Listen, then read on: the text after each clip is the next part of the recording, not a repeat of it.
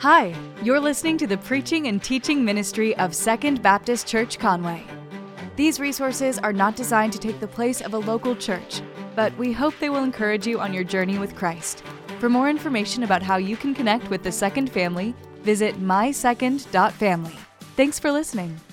We live in a fast-paced world. We live in this super fast world where we have things like 5G on your phones, which is supposed to be faster than 4G. We have things like one of the projects I was most excited about when we were in Texas was this bullet train that they're building from Dallas down to Houston. It'll take 45 minutes to go the trip there, $100 and 45 minutes. You can go from Dallas to Houston, which normally takes 5.5 or 6 hours. And so we live in that sort of world. One of the reasons, or one of the biggest illustrations of that sort of fast-paced, immediate sort of world is 2-day shipping, right? Amazon Prime. You can find something that you want, and particularly in 2020, with our Christmas shopping, everything is just about being shopped online. You can find something you want, and then two days later, you will get it. In where we used to live, we had 1 hour shipping. And so you could find something on Amazon, and within 1 hour, it would be delivered to your front door there. One day, I was interested in a beard trimmer, okay? And I found this beard trimmer online that had a little vacuum in it. It's not as weird as it sounds, but it was kind of cool. So it would kind of like pull all of the little clippings into a little compartment there on the beard trimmer. And I thought, man, that's neat. I want to get one of those. And I was just too lazy to go to the Walmart that was, a couple blocks away. So I ordered it online, thought in 2 days, this will be fine. And so I did the 2-day shipping thing. 2 days came, left, no beard trimmer. A little while later, 3 days, I started to get a little bit irritated here. 4 days came, and I did not have my shipping of 2 days beard trimmer. And things are going bad. I'm getting irritated. I'm getting upset. My beard is getting gnarly. You could almost see it after 4 days. And so I was getting kind of like upset about it. I needed my beard trimmer. And so I called Amazon. I was like, hey, what's the deal? And the way it turns out is they were like, we don't know where it is. And so go ahead and cancel that order, make another order. And so that's what I did. A day later, my new beard trimmer showed up. 2 days later, the original beard trimmer showed up. I called Amazon. They were like, keep it. And so I ended up with 2 beard trimmers, one face, 2 beard trimmers, and pretty happy about that. But my point is that in that situation, I realized again and anew, as you do every time you're in a situation like that, I have no patience. And I am not the sort of person that can wait very long for something that I am expecting. Anybody else like that? That you would like to say you have patience, but you don't? Anybody? Everybody. So nobody has patience. And the thing about it is the waiting really reveals to us a good bit about our personality.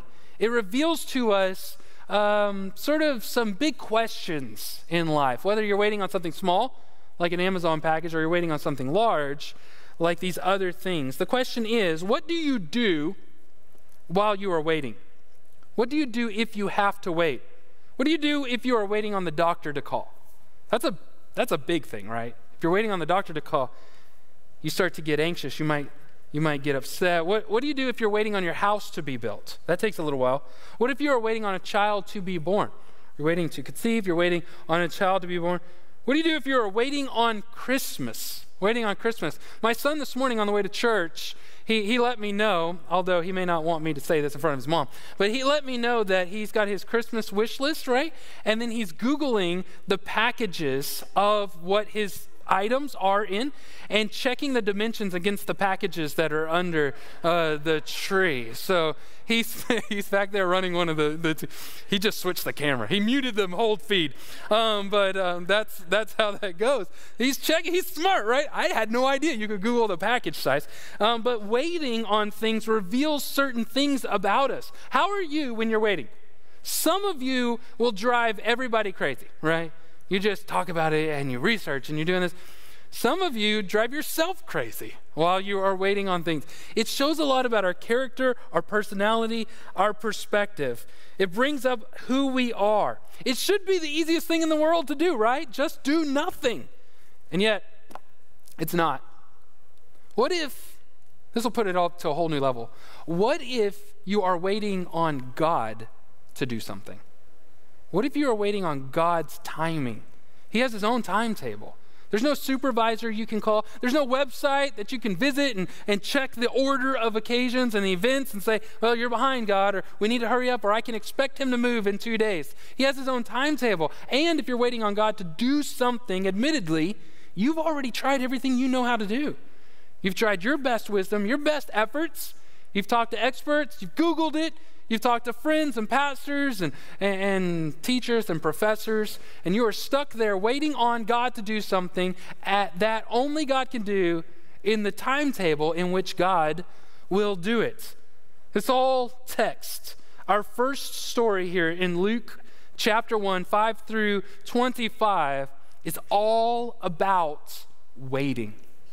It teaches us during this season, what we call Advent, or this Christmas holiday that we are looking forward to.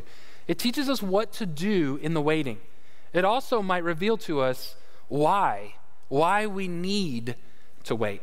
That's what we're going to talk about and look at this morning from Luke chapter 1, 5 through 25. But before we do, let's all pray together. God, thank you for your words, your encouragement, your life-giving message that we find in the scripture. God, I pray that we would realize that nearly all of life is in the waiting. That as much as we want to cross the finish line, as much as we want to stand on the platform as winners, first, second, third place, that it takes the 4, the 8, the 12 laps around the track, God, that we would realize that all of our lives are spent in the in-between. So God, I pray today that as we leave here, we would not waste the waiting. We would appreciate the waiting. We would appreciate what you are doing, and we would join with you, not only in what you are doing in the lives of others, but what you are doing in our own life. God, encourage us to see waiting as a gift, as a blessing, as a moment to become what it is that you want us to be. It's in Jesus' name we pray together. Amen. Like I said, the story is in 5 through 25. It's a story. It's a narrative.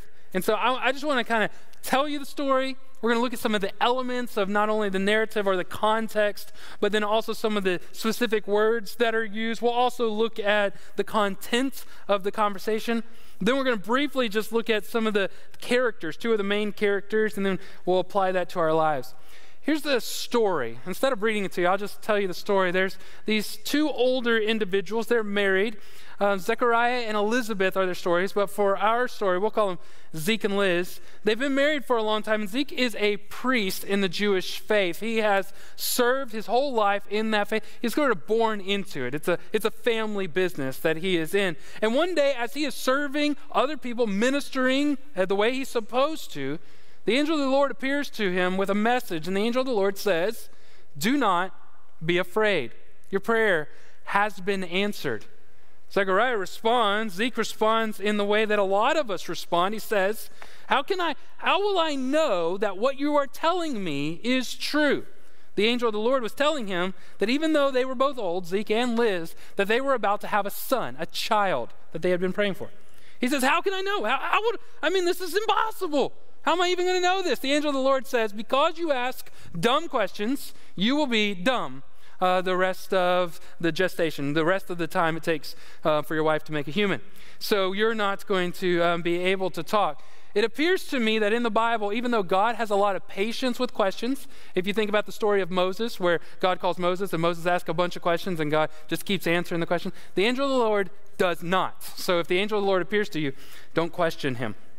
So he says, this is what's going to happen. You're going to have a child, and then 9 months later, the way that it goes, she has a child. That's the story. That's the way it works. That's how the narrative goes. But some of the elements really stand out to me. Not only the words that are used and the words that are said, but also just the context of the story. This whole story here is bringing to mind or to light the idea of waiting. It's Luke. It's Luke chapter 1. Luke chapter 2 is going to be the story when the days had come, a decree went out from Caesar Augustus. This is the prequel to the movie, right? This is the story before the story. The whole thing has to do with Christmas. And Christmas has a lot to do with waiting. These people, not only the 2 people in the story, but everybody that they knew, everybody within their nation was waiting on a Messiah. They were waiting on a hero. They were waiting for the captain to be born, the person to come and set up the kingdom of David to free them from Roman occupation.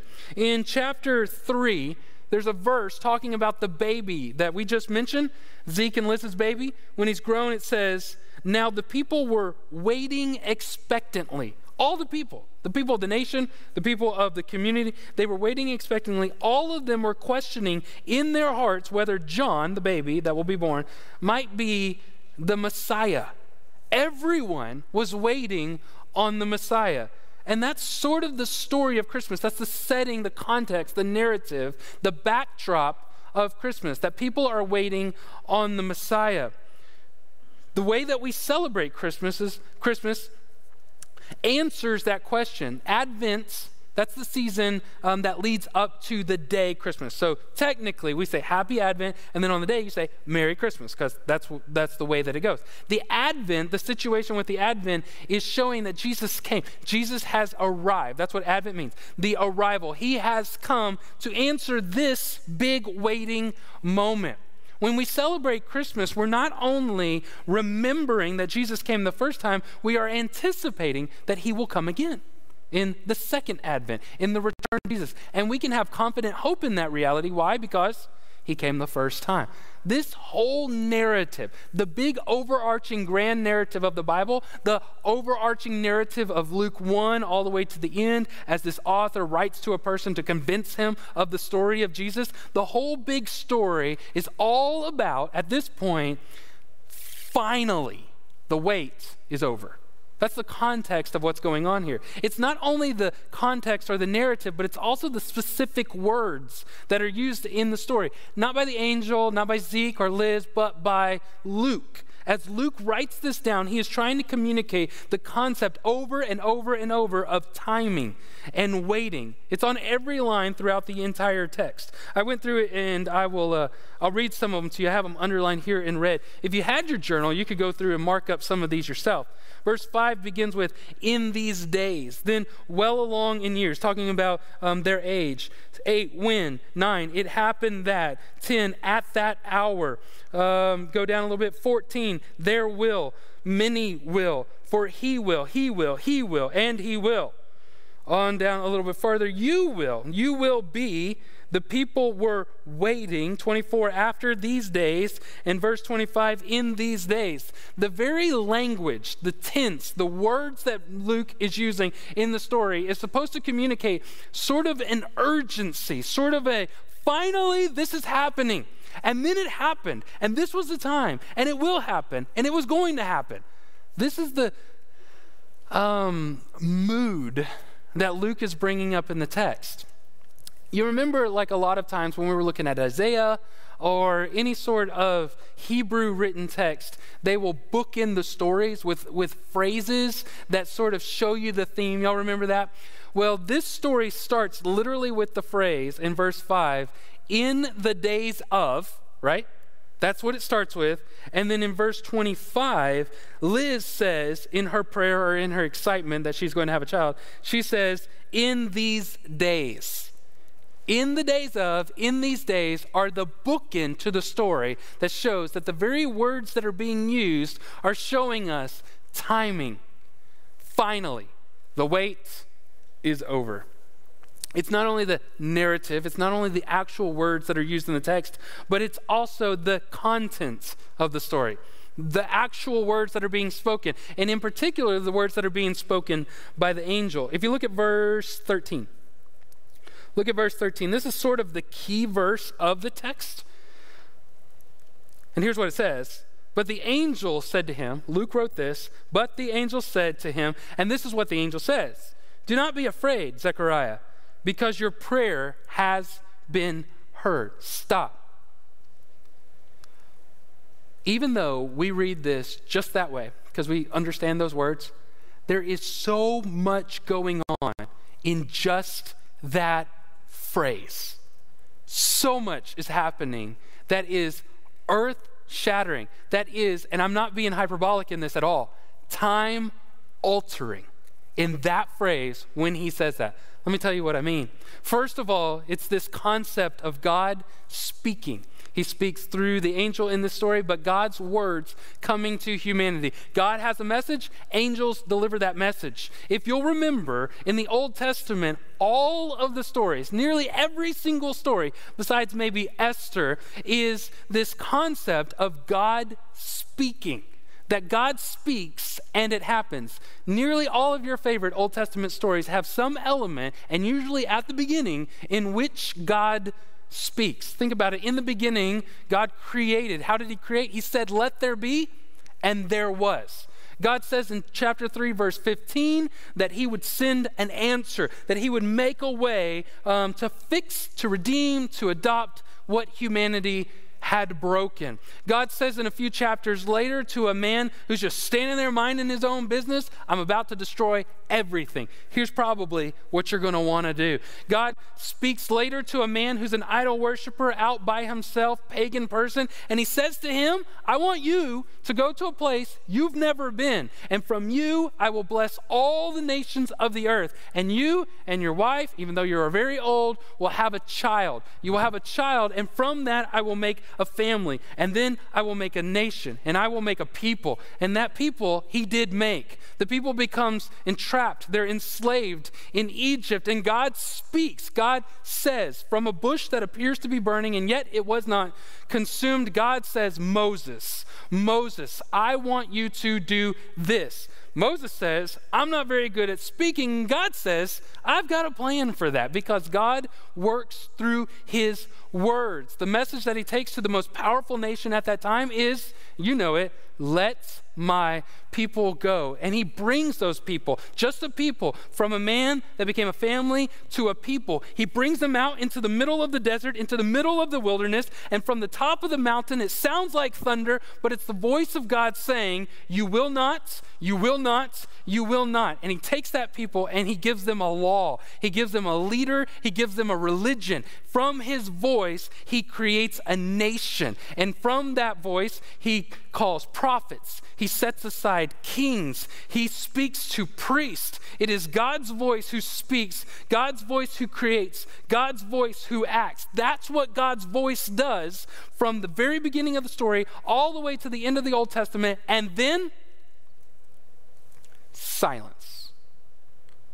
Not one word from God for 400 years. There's not a burning bush. There's not a message from a prophet. There's not an angel speaking. 400 years, God is silent. And then all of a sudden, the voice, the word from God comes. "Do not be afraid." That changes everything. It shifts everything. And then he says in the very next verse, so that's one thing. 400 years, the angel of the Lord breaks the silence of God, and he says these words, "Your prayer has been answered." Your prayer has been answered. Now that just sounds like something angels say, right? When you read the Bible, that's what angels say, but there's a lot of meaning to that, because you've got to ask yourself, what is the prayer? If you circle that in your journal there, what is the prayer? The prayer could be, because you know that they're all waiting on Mashiach, they're waiting on the Messiah, and so maybe he's been praying for a Messiah. You could also, from the context of the story, understand this, that he is a priest and he's offering incense. You'll see that down in a couple of verses. He's offering incense in verse 9 and in verse 8. And incense in the Old Testament, you'll remember, represents the prayers of the nation that go up before God. They are a pleasing aroma to God. So incense could be the prayer. Maybe the angel is saying, "Hey, your prayer for a Messiah has been answered. We're going to do that the next chapter." Or maybe he's saying that the incense has come up. "I've heard the prayers of my people." Maybe those are the two prayers that he is answering, but more probable is the next phrase. He says, "Your prayer has been answered. Your wife, Elizabeth, is going to bear a son. She is going to have a child." The specific prayer that the angel of the Lord is saying to Zeke is that the prayer for a child has been answered. But keep this in mind. As the Bible has already said very clearly, they are old. They are very old. Verse 7, "But they had no children because Elizabeth could not conceive, and both of them were well along in years." Taking the part of the unable to conceive part off to the side, just think about the well along in years. It doesn't specifically say how old they are, but they could be in their 80s or in their 90s. They're about to have their first child. This prayer, think about that for just a second. If a couple is unable to conceive, if they are unable to have a child, they don't have the means. It's not set up the same way that they could adopt, the way that we could adopt. So their resort is to pray. They pray, as we should when we confront something that's a challenge. And so as they are praying, think about this. If a couple can't conceive and they begin to pray for a son, they do that, or a child, they do that in their 20s, right? When they're first married. They may continue to do that in their 30s, even though God hasn't given them a child for 10 plus years. In their 30s, they may pray that. In their 40s, they may continue to pray that. 3 decades of praying the same prayer, will you give us a child? In their late 40s, their 50s, they probably stop praying that. In their 60s and their 70s, this is a long forgotten prayer. By the time you're in your 80s and your 90s, you're not praying that prayer anymore. It's an abandoned request before the Lord. I read a lot of commentaries that make it out like Zeke and Liz were serving the Lord with this bitter heart, that their prayer was never answered, and I just don't see that in the text.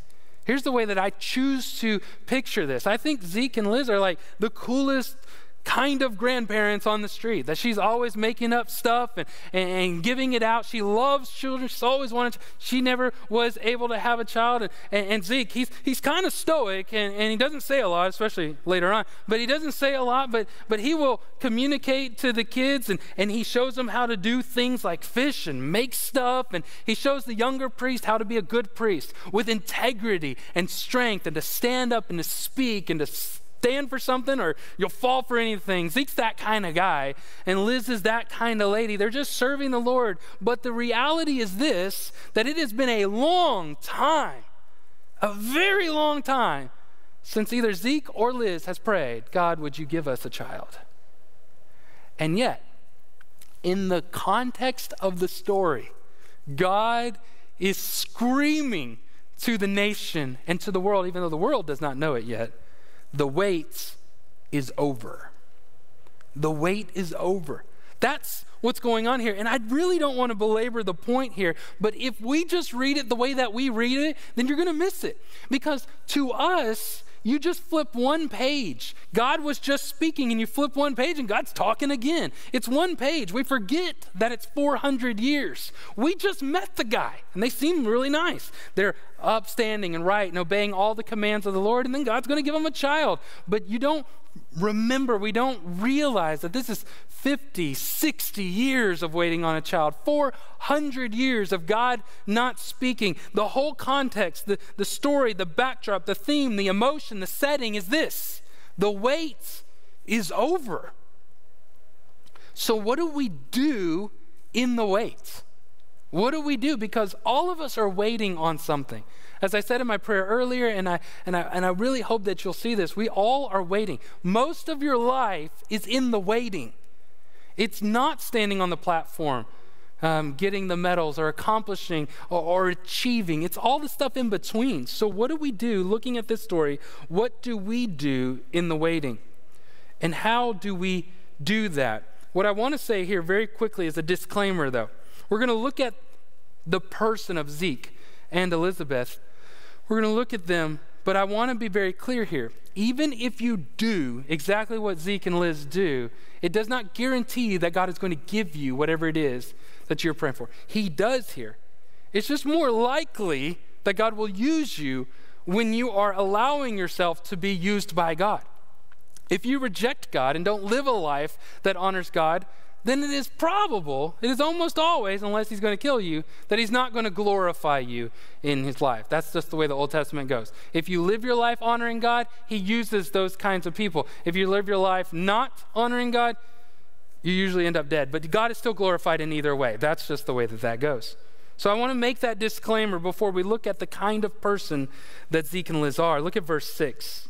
Verse 6 says, both were righteous in God's sight. That means right standing. Anytime you see the word righteous, you mean right standing with God. Both were righteous in God's sight, living without blame, according to all the commands and requirements of the Lord. Whew. Listen, if this is what it takes for God to use me, then you're going to have to count me out. Like, these people sound perfect. They're righteous. They're living by all the commands and the requirements of the Lord. They are without blame. If this is what it takes for God to use, I can't meet that kind of standard. Furthermore, it says that both of them were. How many of you are married thinking, if it takes both of us to be perfect at this thing, then God's not going to use us? God's just not going to use us. I know that's the situation over here, but God is not going to use us in these situations. It feels daunting. It feels like it's overwhelming, but there's something that we can carry away from this. First of all, the righteous thing.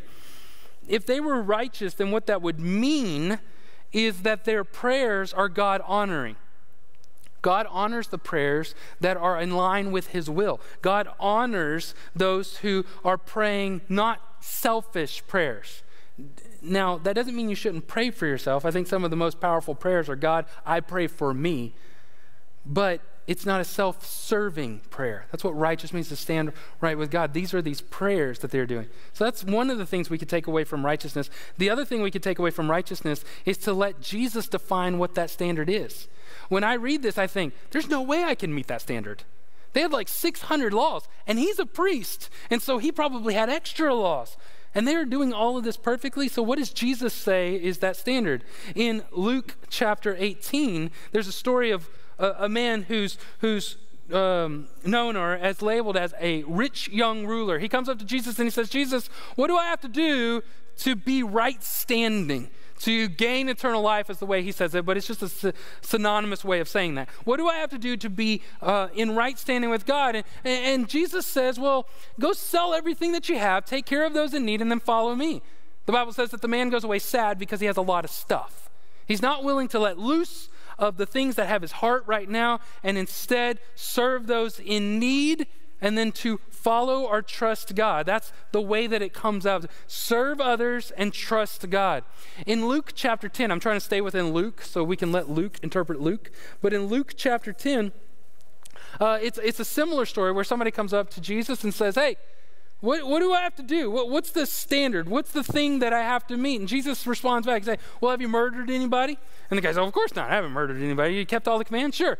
Well, then you know that you are supposed to love the Lord your God with all your heart, soul, mind.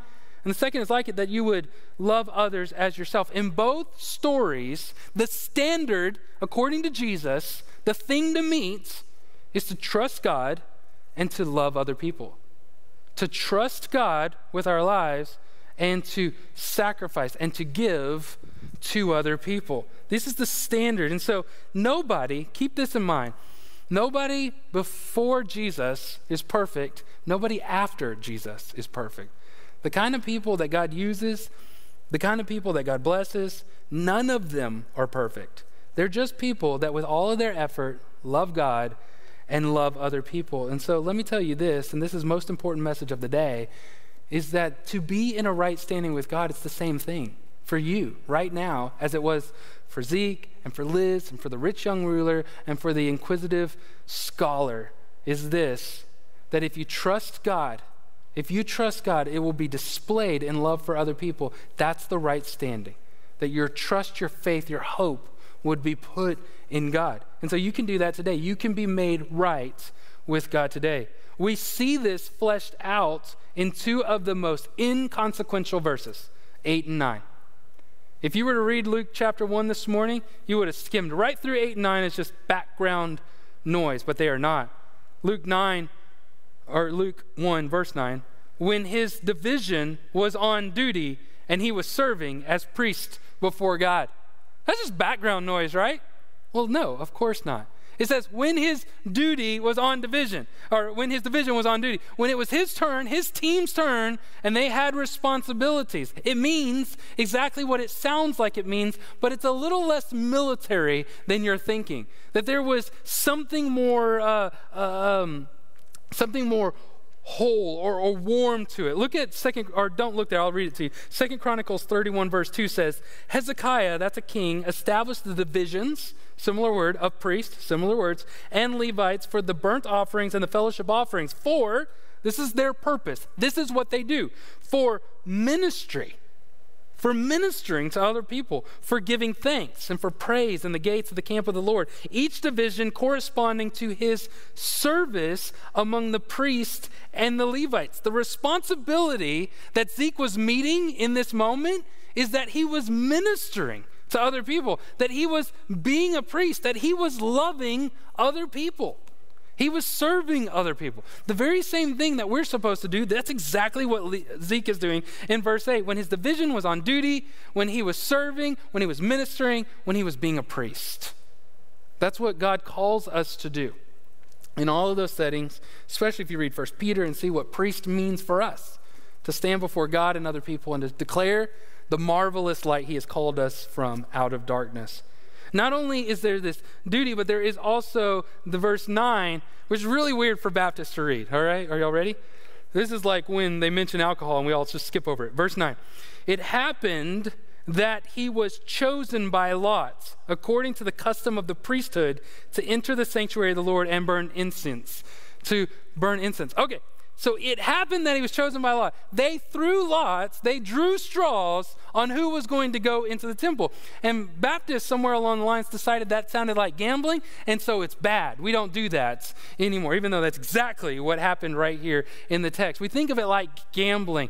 In other words, we think of it or interpret it like this: do what you know to be good and then leave the rest to chance. It'll just work out. It's just the way it's supposed to work out. But that's not what's happening in the scripture. What's happening in the scripture is God used lots or drawing of straws, or they would throw it down in some way that it would reveal who the winner or the loser was. They would throw it down, and that God would speak through that. They did this when Jonah was on the boat. You remember? Jonah was on the boat, and they were like, who here is running from their God? Oh, it's that guy. Throw him over. They did this to divide out the land. They did this when they were selecting kings sometimes, or when the ordinance of the kings came down. They did this to choose Matthias to replace Judas as one of the 12 apostles or disciples. This is the way that God speaks. This is the way that God reveals himself before we have the gift of the Holy Spirit. Proverbs 16:33 says, the lot is cast into the lap, but its every decision is from the Lord. So in other words, it is not do what you know to be good and then leave it up to chance. It is very simply and clearly over and over every text in the Bible like this: do what you know to be good, serve other people, and trust God. The angel of the Lord is not standing in the temple waiting. And then Zeke walks in and he's like, whew, good. We were hoping it would be you. Weren't sure, but since it is you, got a message. No, because he knew that Zeke was going to come in. Why? Because God was orchestrating everything that was happening. We do this when we read the Bible and believe it and seek to apply it. We do this when we pray, believing that God hears our prayers. We do this when we give sacrificially to the work of Christ through the local church, knowing that together we can serve more people than we can ever independently. We do this when we turn down personal advancement for the good of others. We do this when we risk ridicule to share the gospel with our friends and our family and our neighbors. We do this. We trust God when we ask him to protect us on foreign mission trips, or if we're going to go to worship gathering during a pandemic. We trust God in this way. This is the way it is. That in the waiting, in the time in between, whether you're waiting for the Messiah to return, in our case, or you're waiting for God to do something which seems so natural and simple, like the birth of a child, in between, what we are to do is to serve other people and to trust God. It's exactly what Zeke was doing. It's exactly what Liz was doing. That's exactly what we are called to do. I have to bring up this question, though. Why does God make us wait at all? Why isn't God like at least faster than Amazon? Why isn't God like 1 day delivery? Why isn't he like 1 hour? Why doesn't God just do the thing that he's going to do anyways? Why does he make us wait at all? Because, listen, it's in that time that God is developing us, that God is developing the world. Over and over it says, when the fullness of time had come. When you read Luke chapter 2, watch for the finally it's happening sort of words, that God is orchestrating things. And we can get into what's called Pax Romana and Lex Romana, and that has a lot to do with what God was doing. But even in the individual life, think about this. The child that Liz and Zeke are about to have, his name is John. He's John the Baptist. He is a man of unquestionable integrity. He preaches the word of God. He stands in the middle of a desert and he points his finger at a king, at an authority, at a leader, at a politician who is wayward. He's that sort of man with that sort of integrity. Think about this, and I'm not sure you've ever thought about this before, but John the Baptist disciples most of the disciples. Jesus calls John the Baptist disciple. John is an incredible figure. And he is that way because of the Holy Spirit, but he's also that way because he had really great parents who raised him to be that whole time frame, God was making the parents of John the Baptist. I want to share this quote. Fulton J. Sheen, he's an archbishop with the Catholic Church. He's dead now. He says, patience is not an absence of action, rather it is timing.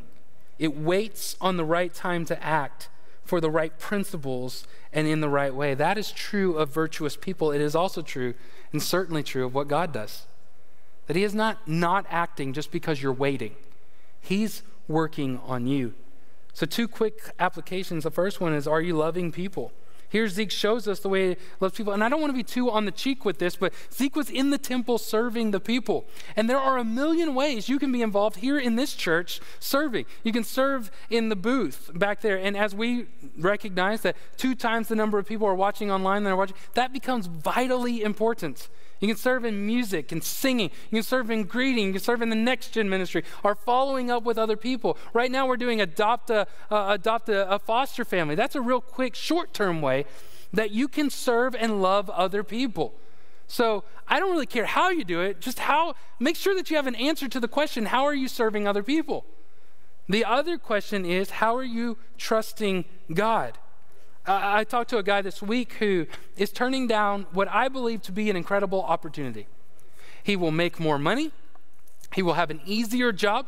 Doesn't that sound good? That's what most people just base the whole decision on. Easier job, more money, boom. He will help his family, all of these different things that he'll have more resources. He turned the opportunity down because he said, the only reason I would take it is out of fear of going forward without it. So much of our decisions today are based not in trusting God, they're based in fear. Their job choices, our family decisions, the way that we speak to others are often revealing of our insecurities and our own fears, not trust.